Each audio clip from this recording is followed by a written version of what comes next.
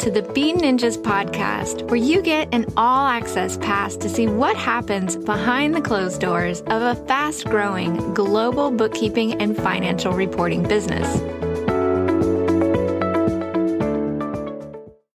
Hey everyone, and welcome back to another episode of the Bean Ninjas podcast. And today we're talking with Leah Mether, who is the author of a brilliant book on communication, Soft is the New Hard. Welcome, Leah. Thank you for having me. And where are you chatting to me from today? So I live in a gorgeous little town called Willow Grove, which is based in Gippsland in regional Victoria. So I'm about an hour and 45 minutes from Melbourne. I'm an hour from the beach, an hour from the snow, 15 minutes from the nearest town with supermarkets and everything you'd like. But my little town only has about 350 people in it, and we are beside a gorgeous lake with the mountains coming up behind it. So it's a pretty awesome place to live. It sounds like a pretty good part of the world, actually. Yeah, it really is. I've done a lot of travel in my life. I spent a lot of my 20s travelling overseas and all around Australia, and I think travel goes either one way or the other with you. You either think, gee, I want to live somewhere else forever, or you go, I've actually got it really good at home. And for me, that's what it did when I explained, just like I explained to you, to the people that I met in, remote parts of Western Australia. They'd say to me, what on earth are you doing over here? We're going to be talking today about communication and working through some of the key themes from your book. But I wanted to start with asking about what inspired you to write the book.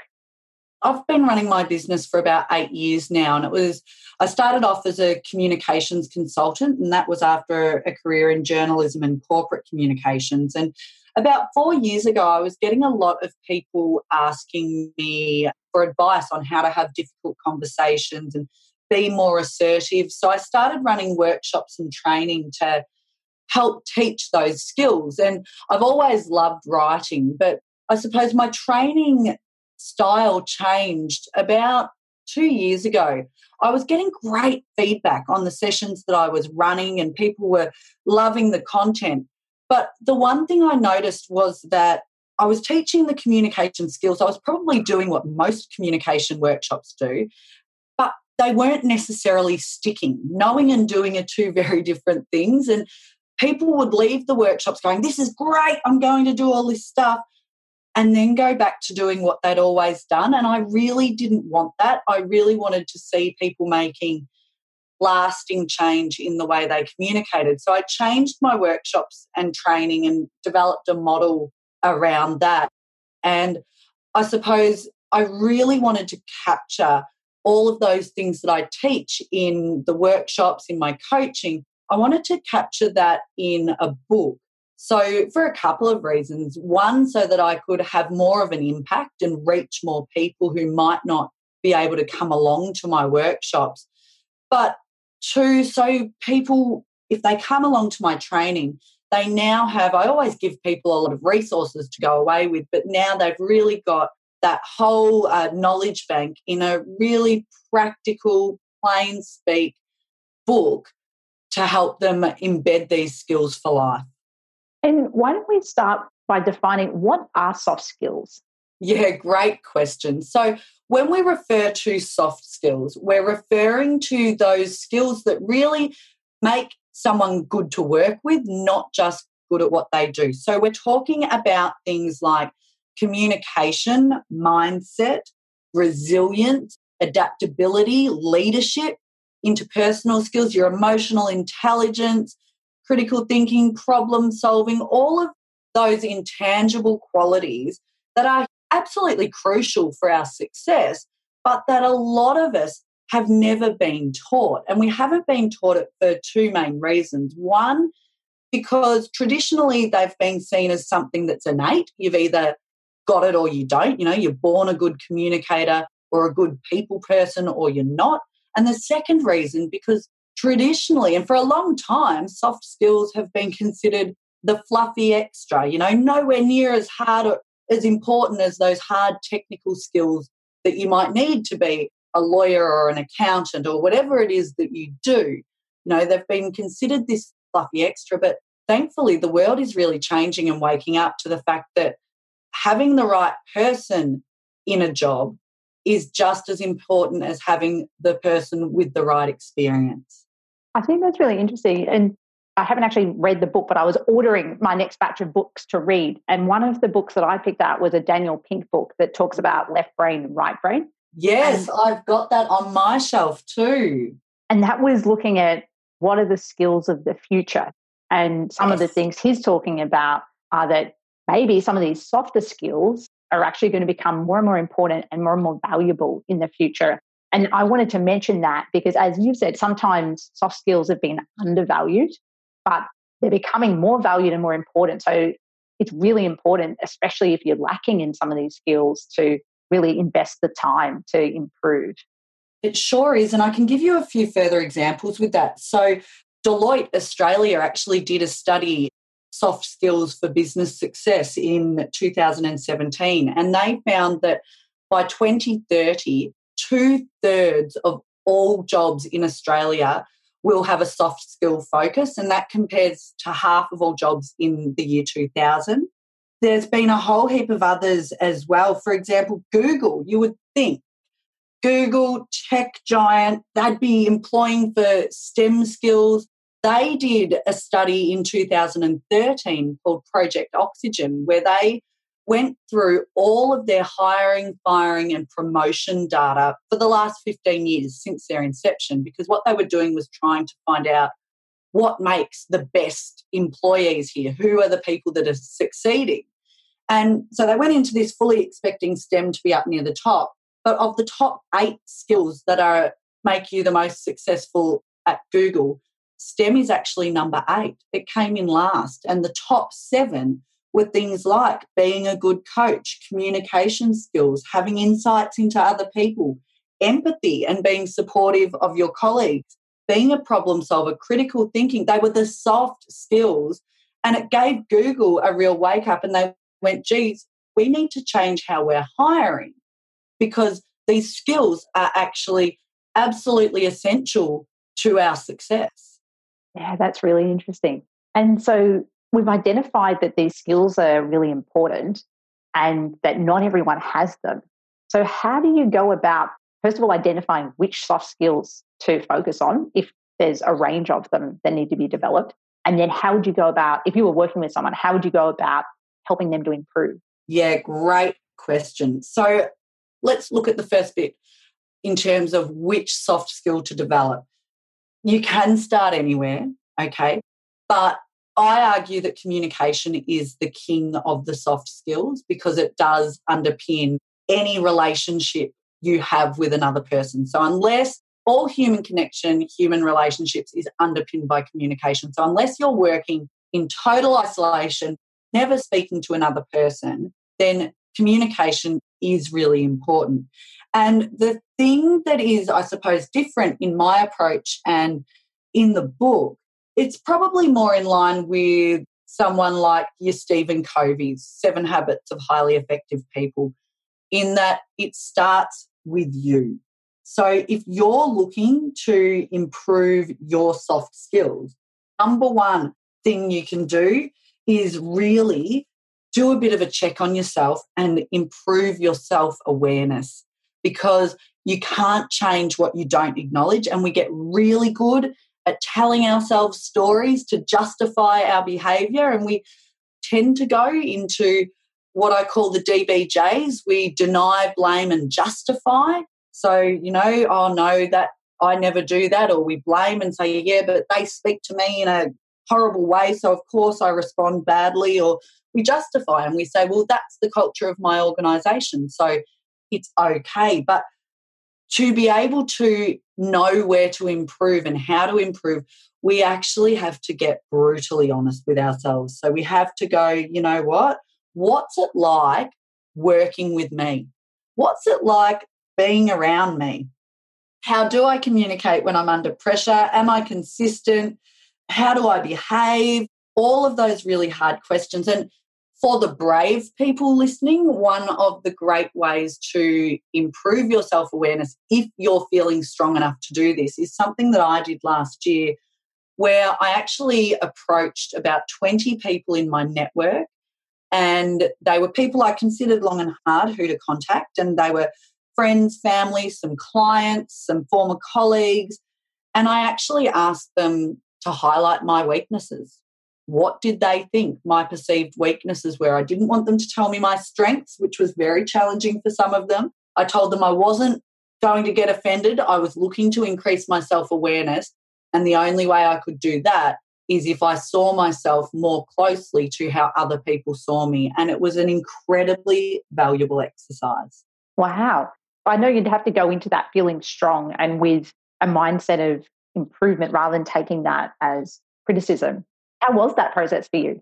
And if you want to share, were there anything that you took from that you are now working on? Oh, yeah, absolutely. So it was an incredible process. The great thing was the feedback, and they were very honest. They did exactly what I'd asked. I knew all of the weaknesses that were highlighted, I knew were things that I needed to work on. So the great news for me was my self-awareness is pretty high. Now, I didn't get any surprises. I didn't have someone say, oh, Leah, you can do this, and me go, oh my gosh, I can't believe that. Nothing was a surprise. But what that then told me was, Leah, these are some issues for you. Other people can see them as well. So you need to do something about it. So it was things like, I have a really high personal drive. I'm a really dynamic, high action person. And that works super well for me in a lot of situations. However, sometimes my level of energy, passion, and enthusiasm can be intimidating for other people. And I know that, and that's something that I have to be really aware of, depending on the communication style of the person I'm dealing with. If I'm communicating with other extroverted out there people, then I can go to town. But if I'm speaking to a room of passive communicators, it's not about pandering to other people, but it's about having that self-awareness to go, okay, Leah, you've got a different crowd here. A different approach is going to have the best chance of connecting with them.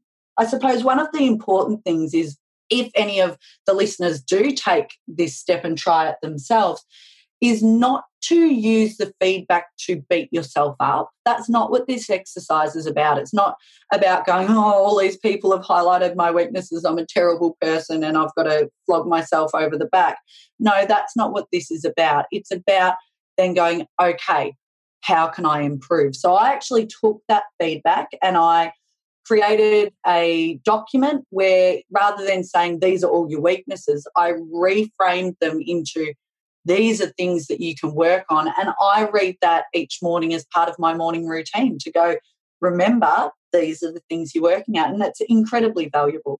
That's really interesting. And I like the way you're approaching that as something that you're looking at daily. I think we can forget that making changes, if I go back to my tennis days, it could take 1,000 repetitions of something to actually change a habit.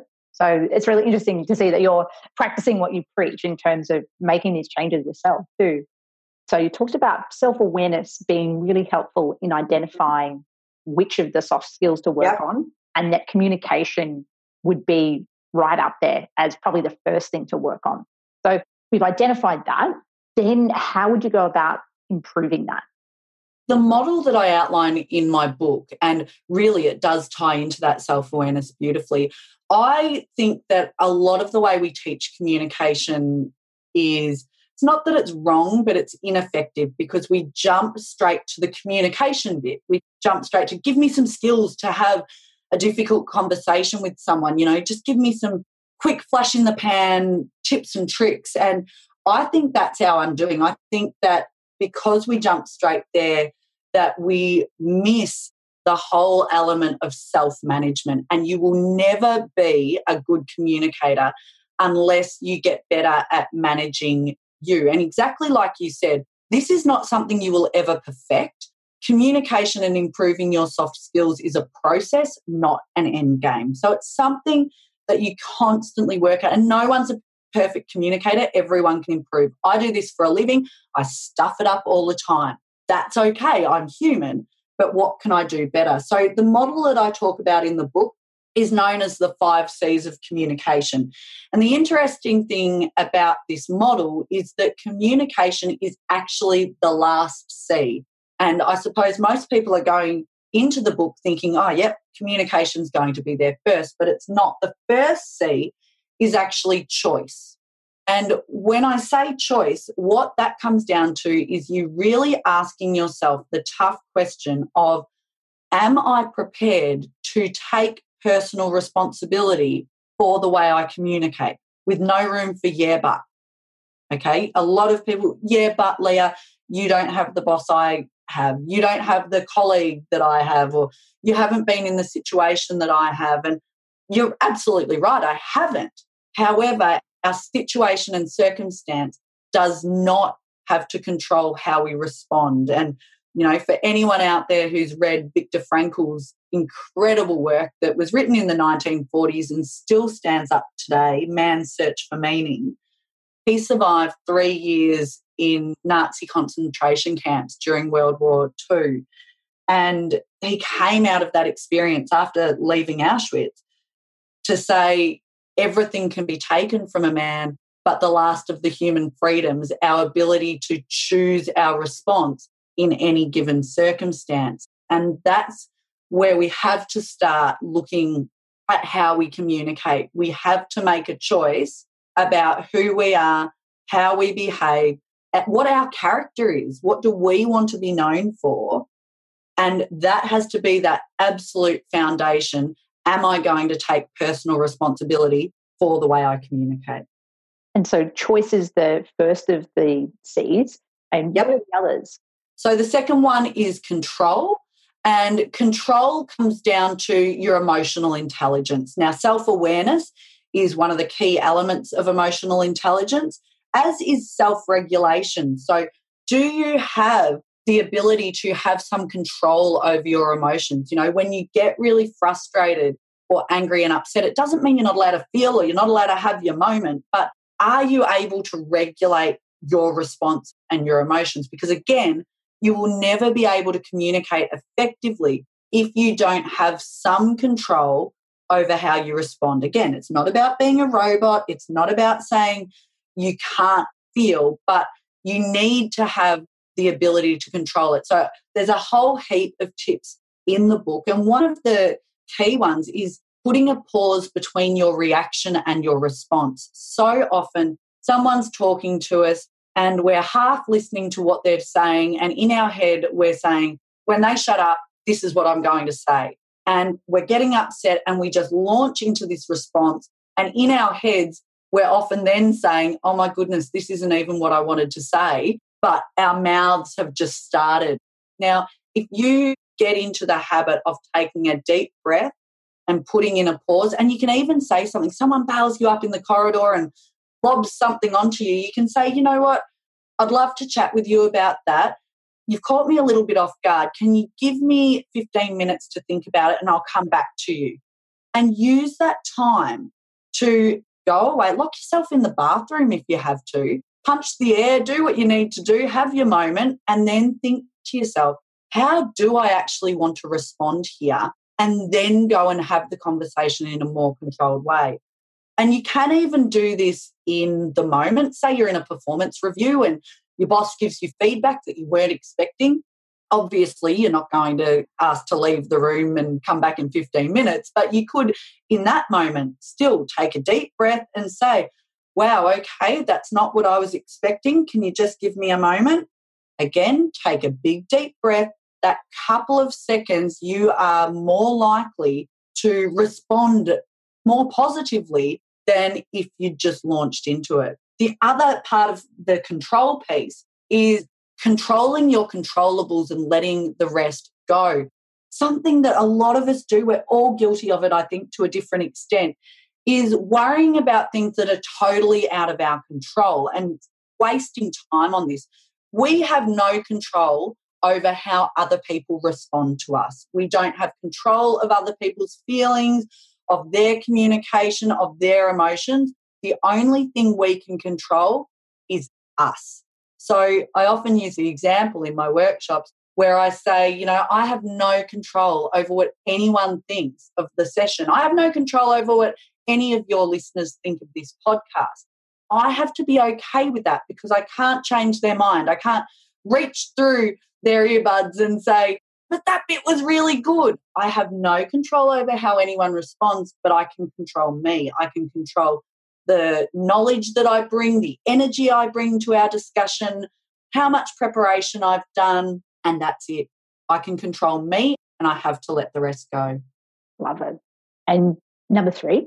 Number 3 is consideration. Now, the first 2 C's are very much focused on that self-management piece. The third C, consideration, is where we start to go, okay, what outcome do we want? How are we best able to communicate to get that outcome? A lot of people lead with their emotions and they go into a conversation from a point of view without even thinking about the outcome. And as a result, they often don't approach it from the best way. And I actually just had this situation myself. Yesterday, I was having some issues with a contractor that I was using, and I was getting really frustrated, but I need to deliver this element of work. So rather than get all huffy and get stuck into this person about, come on, this work's not up to standard, it wasn't avoiding that conversation. I let her know that, look, there are some problems here, but our focus needs to be what outcome do we need and when, and what do we need to do to get there. So I considered what's the best approach to this situation. The consideration piece is also about considering the person you're communicating with. Now, you might have staff, or you will have staff, who are all very different people. They'll all have different communication styles. You might have some assertive people. You might have some who fall into a bit of that passive-aggressive behaviour, some who are passive, some who are aggressive. You need to be able to adapt and adjust to best communicate with them. Again, it's not about pandering to other people or being inauthentic or changing who you are, but the best leaders and the best communicators understand that they do need to adapt and adjust and consider the situation, circumstance, outcome that they want to decide how to best communicate. That's an interesting one. And I can think of examples in the workplace where I've heard people say, I've said this 3 times to whoever it is. But maybe the issue wasn't that it hadn't been said 3 times, but had they understood the communication style of the person that they were talking with and explained it in a way that would make sense to them. That's what I thought of when you were giving that example. Yeah, look, I actually was coaching a leader recently who was really frustrated, and he worked in industry, and he said, I'm getting up at my pre-start meetings and I'm giving the instructions and I'm saying, has anyone got any questions? And no one's asking a question yet. Then they're going out and they're making mistakes, and he was just furious. And it was really clear through our conversation that the crux of the issue was the way he was communicating in the meetings. He was quite an intimidating, aggressive communicator. He didn't intend to be aggressive, but that's how it was being perceived. He had a team of younger guys that he was leading. They were scared of him. They were scared to ask a question because when they did, sometimes he was guilty of biting their heads off, and responding, oh, you should know that, or because he was in a rush. So people weren't asking questions, and then they were making mistakes. Now, you can get into arguments about, oh, but they should. And again, what I always bring people back to, what outcome do you want, and take personal responsibility for your part. Now, he's really working hard on changing his approach and style in those meetings, being more open to feedback, scheduling more time for those pre-start meetings so they're not so under the pump. And people are starting to ask questions, all because he finally did that consideration and control and choice piece. And reflecting on himself rather than, you talked about blame earlier on. Yeah. So with 4 and 5, yep, I thought it'd be interesting to frame it in the context of someone that they're a decent communicator. So they're not upsetting people. They can get their message across reasonably well, but they want to become excellent. I don't know if that's possible, but I was thinking that it would be really interesting because I'm sure there's listeners of the podcast who they're pretty good communicators, but they want to become amazing. So yeah, and that's a really great point, because most of the people I work with are good communicators. Like, they've got to their leadership positions. They have some skills. They're confident, they're competent, they know their stuff. Often, though, they know their technical stuff and they know how to communicate when the pressure's not on. But when the pressure is on, that's when our wheels can fall off a bit. So the last two C's, the second last C is courage. Now, I have a lot of people say to me, even those people who are quite good communicators, that, I don't have the confidence to do something. And to that, I always respond with, it's not about confidence, it's about courage. You can be the passive, shy person and still have those difficult conversations. You might not be the passive person, you might be quite assertive, but you might have not had a conversation with your boss perhaps because you think, oh no, that could backfire on me. And it could. Sometimes you do make the choice not to have a conversation. That's fine. But if the communication has to be had, it actually comes down to courage. Can you have that conversation even under pressure? And there's 3 questions that I often get people to ask themselves to help them be more courageous communicators. And the first one is, what's the worst that can happen if I, have this conversation? What would be the reality if it did happen? And what steps or plan can I put in place to help mitigate that worst thing from happening? And often when we get really clear on the answers to those questions, it gives us the courage to take action. So I had someone that I work with chose to resign from their job last week, and they decided they'd been in a really difficult place for a long time, and they knew their workplace wasn't where they needed to be. They're in a leadership position. They, for all intents and purposes, are a good communicator, but they weren't sure how to go about this conversation or even whether to make the decision. And when we worked through those questions, she realised really quickly that actually she needed to resign, because what's the worst that could happen wasn't having the communication about resigning. It was things continuing as they were now. So when she got clear on that and she went, actually, the worst could happen is what's happening now, not having the conversation, that then gave her that courage to go out there and have it. And that's really helpful. And number 5.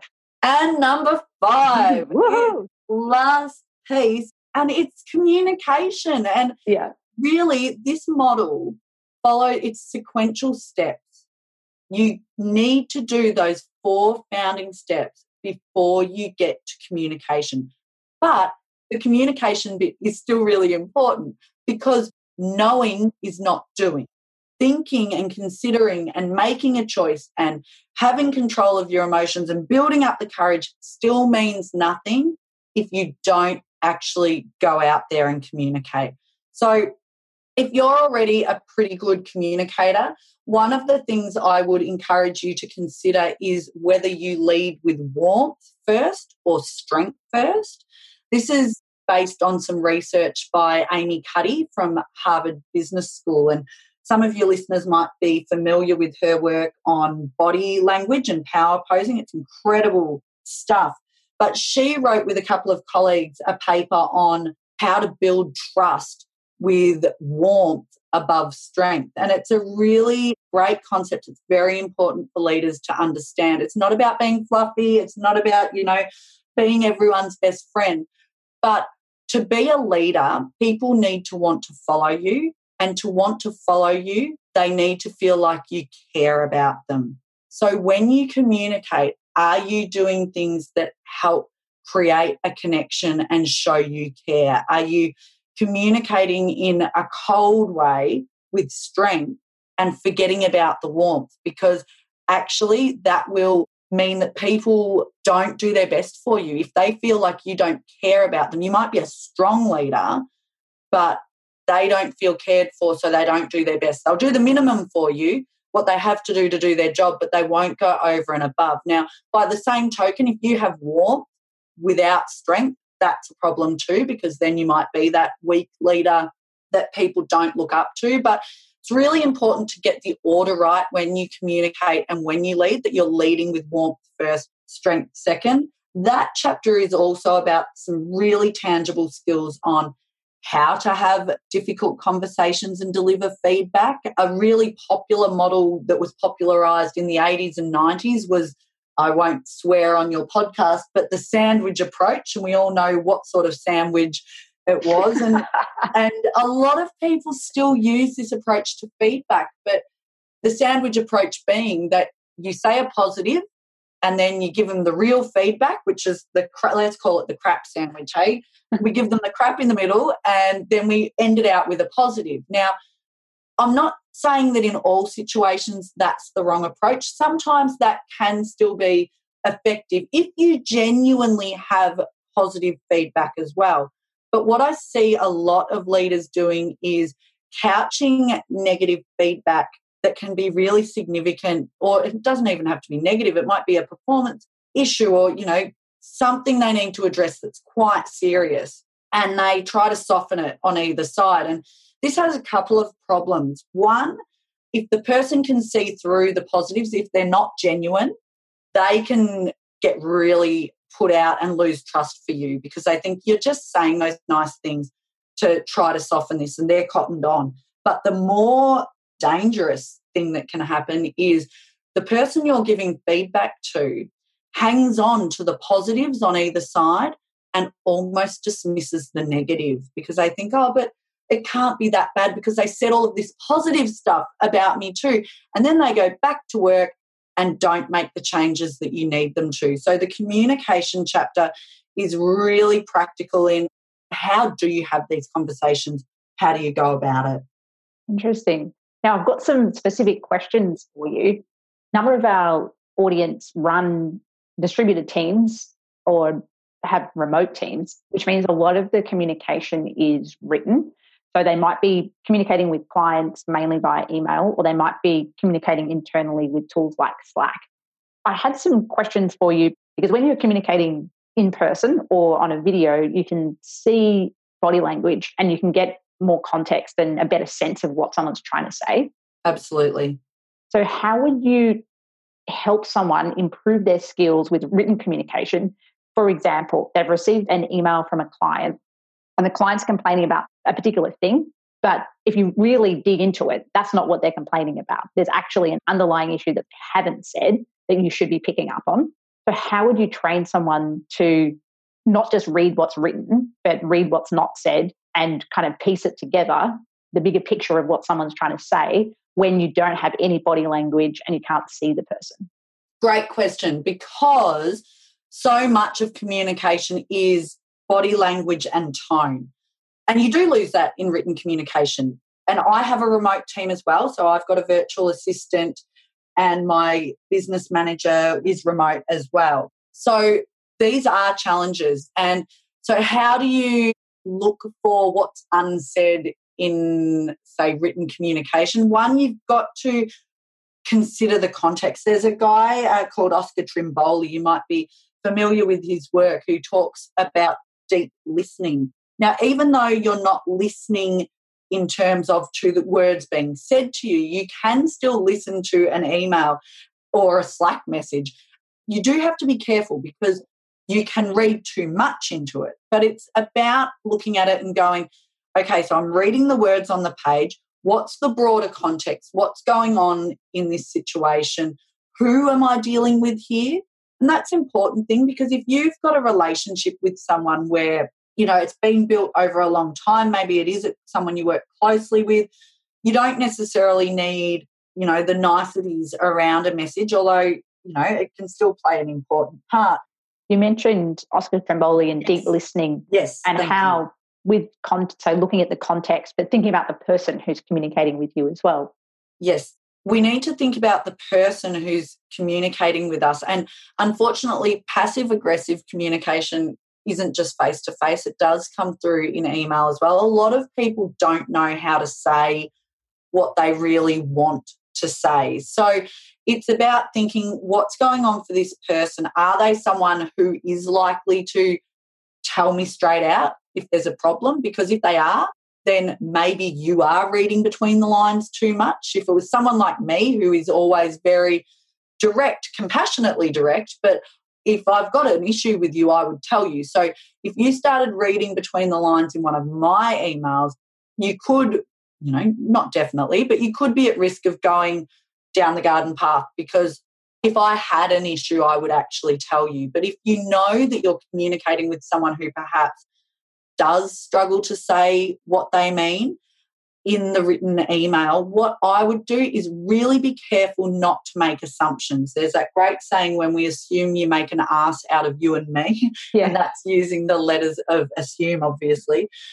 If you had concerns, if you've read this written email and you're going, oh, I think there's something else here, I'd be trying to get in touch with them to have a conversation, a verbal one, as quickly as you can. That's if you've got an issue there, because when you get back into the back and forth, written communication has a really important place, and I touch on this in the book.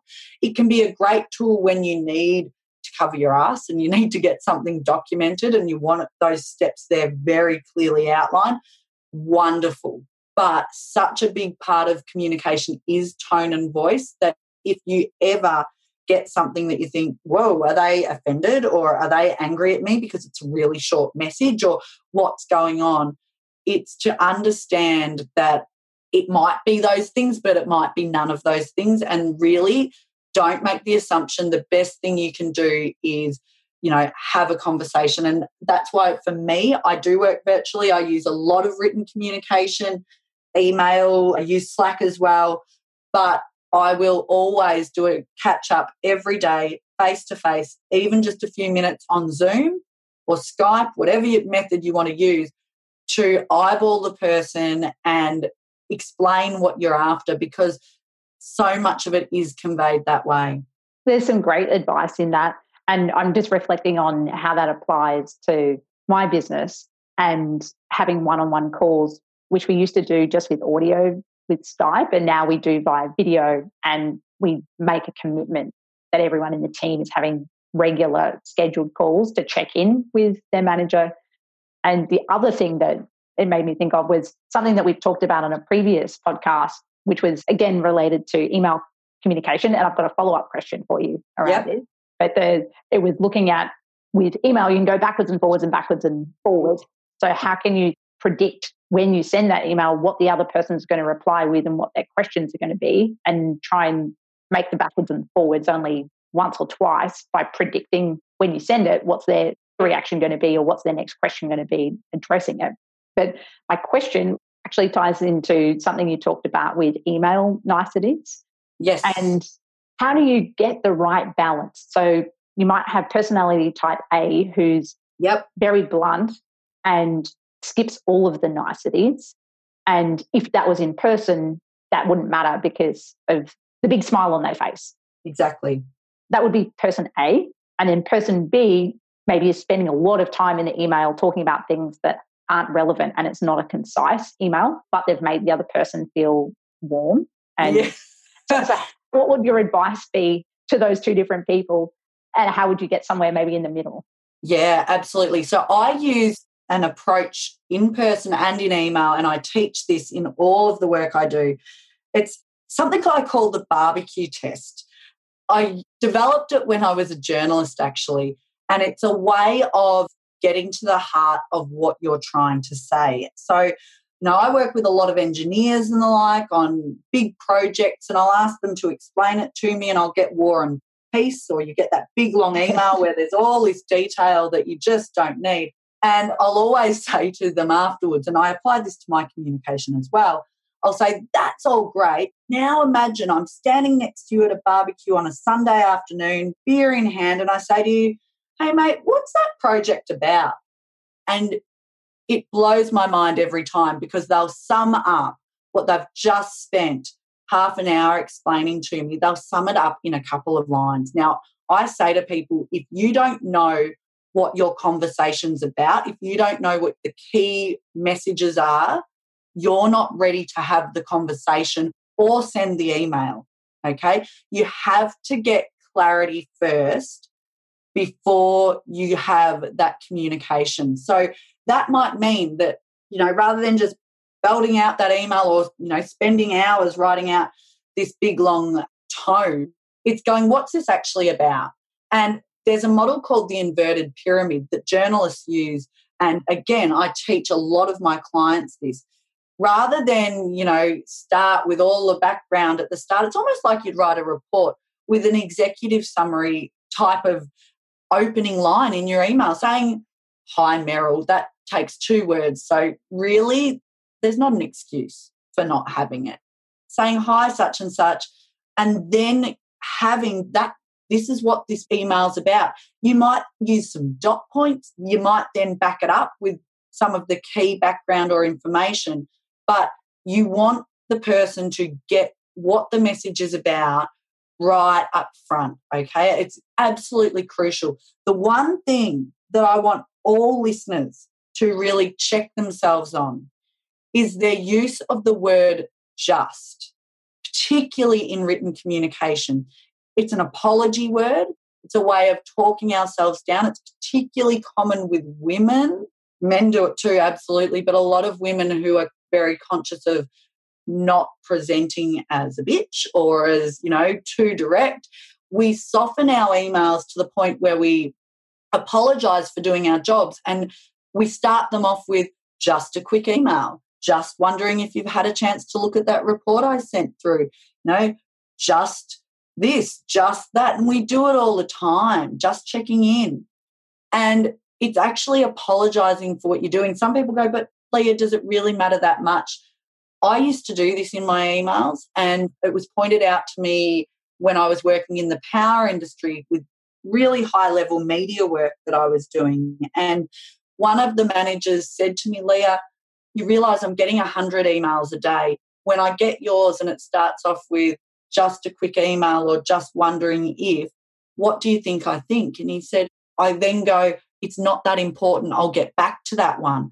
And he said, by the time you've got to the bit about you're on deadline for a 2:00 media deadline, I haven't even got to that. So we do really need, before you write that email, it's what is this about? What do I need this person to get? And I can be polite, and it's really important that you are polite and that you have that warmth, but you've got to be clear on what your messages are in order to communicate well. Mm. I might need to go back and have a look at some of my communication. Oh, look, now you've heard it. It's phenomenal. You'll notice we all do it. The other thing I see a lot of people do is use it when they introduce themselves. "I'm just the receptionist. I'm just a stay-at-home mum," or "I'm just this." And we talk ourselves. It's a very Australian thing to do. I know there'll be people outside Australia listening to this, but it's a very Australian thing we do because of tall poppy syndrome being so much of our culture. And for those international listeners, that's this horrible trait we have here in Australia where we cut down people who shine too brightly. So what a lot of us do is talk ourselves down before someone else has the chance. So really look out for the word just in communication. Wonderful. Leah, thank you so much for coming on the show. Did you have any parting words that you wanted to share just before we wrap up? In fact, I said just right then. Look, just has a place, and in that context, it was absolutely appropriate. So all safe.